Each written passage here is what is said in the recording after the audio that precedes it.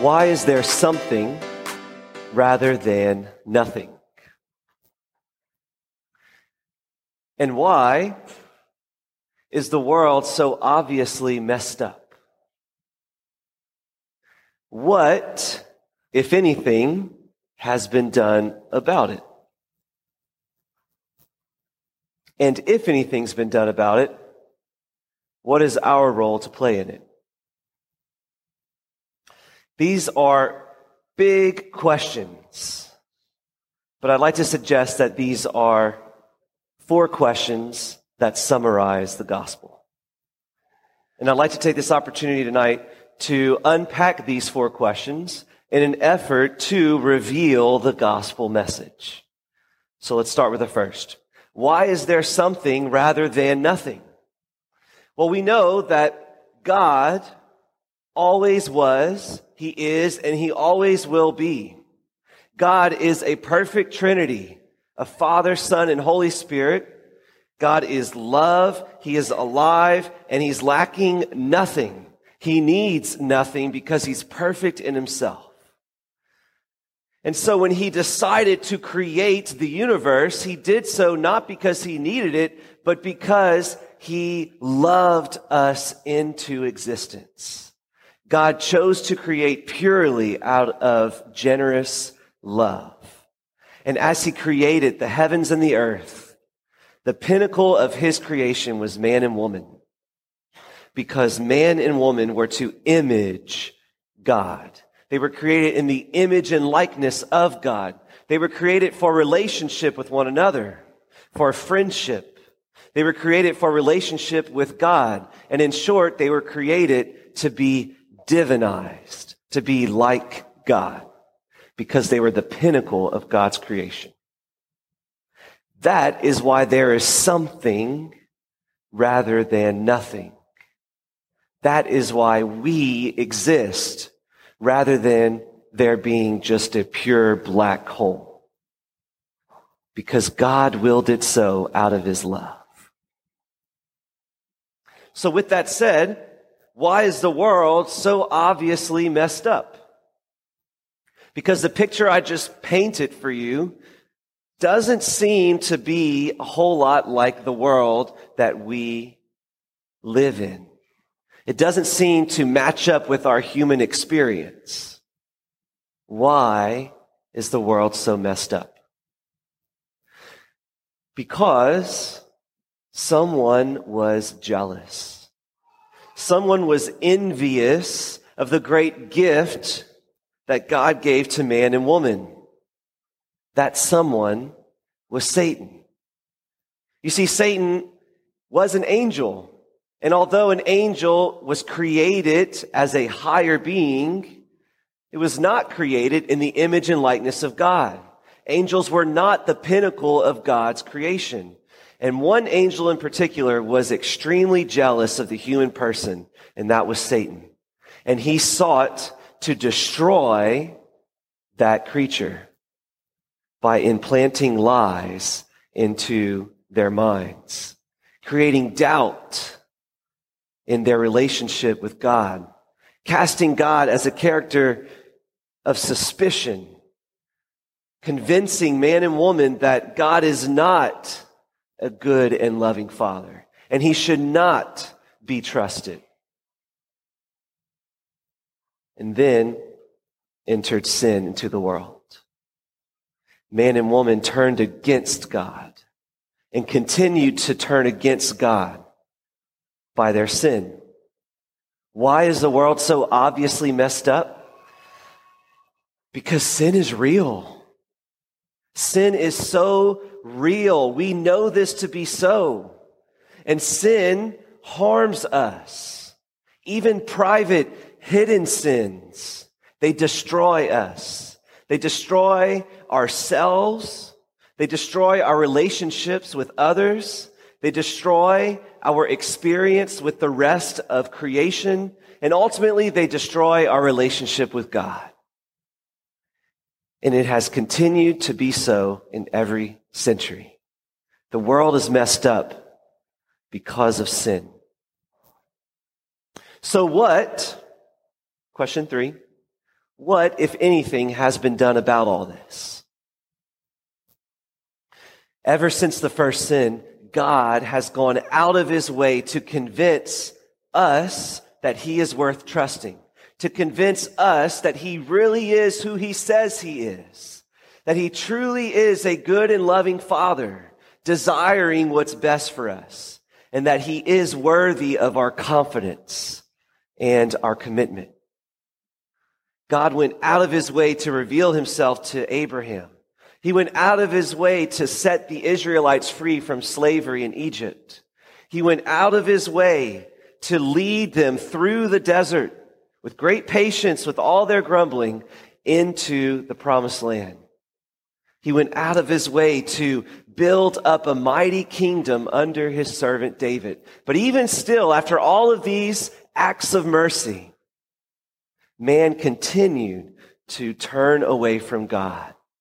Man and woman continued to sin, to distrust God as a father.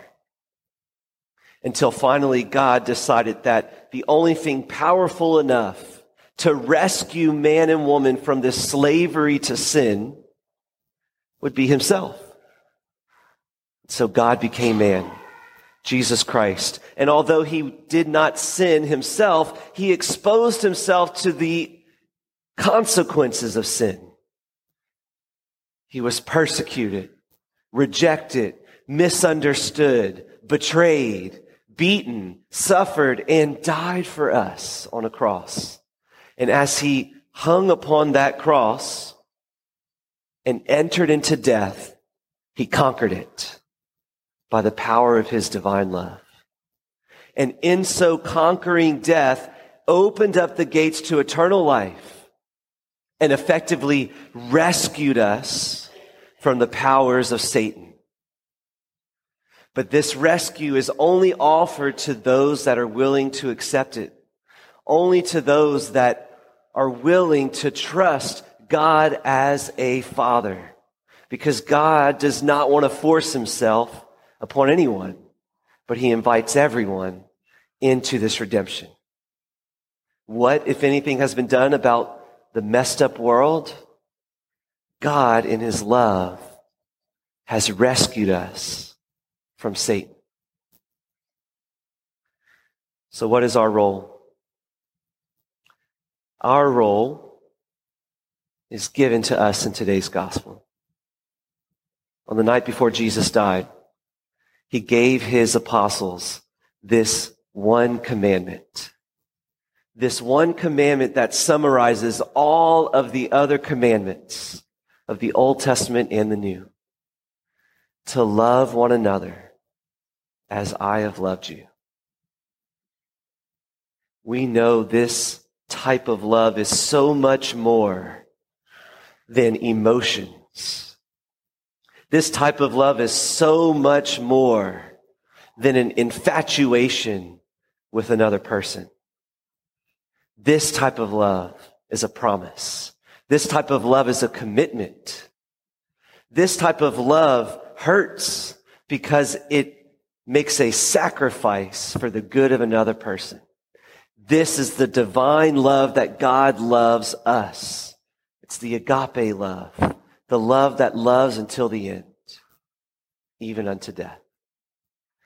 And Jesus commands us to imitate this type of love.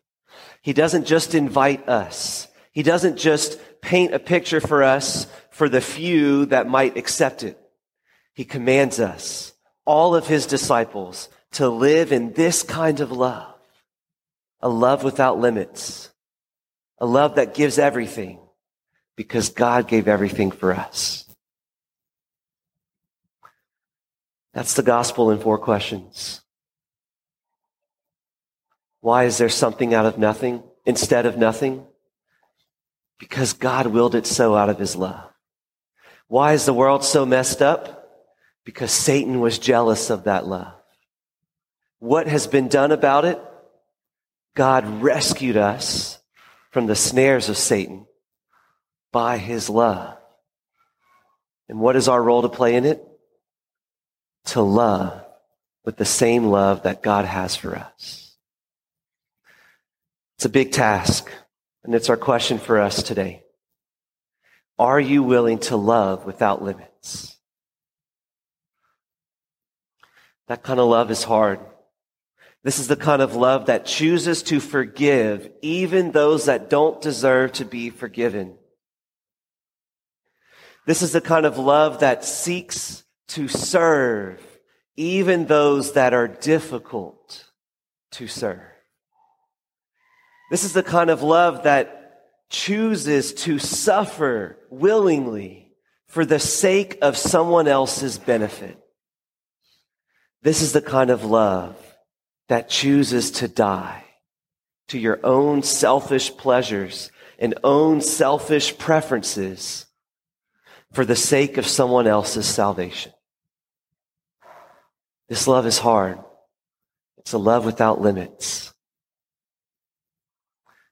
But God calls you and me into this kind of love. In today's second reading, we hear from the book of Revelation, "Behold, I make all things new." That's God's words to us. And for centuries, ever since Jesus died on that cross, Christians have been making this world ever new, transforming this world by the power of God's divine love. And the same task is given to you and me. Yeah, sure, Satan's still at work. Division, destruction, lies, all of that is still happening. But it cannot stand to the everlasting love of agape. You and I have a real task to transform this world and to make it new. And the only thing effective enough is God's love. Will you choose to love without limits? It's a love that costs everything. But we will gain eternal life. Amen.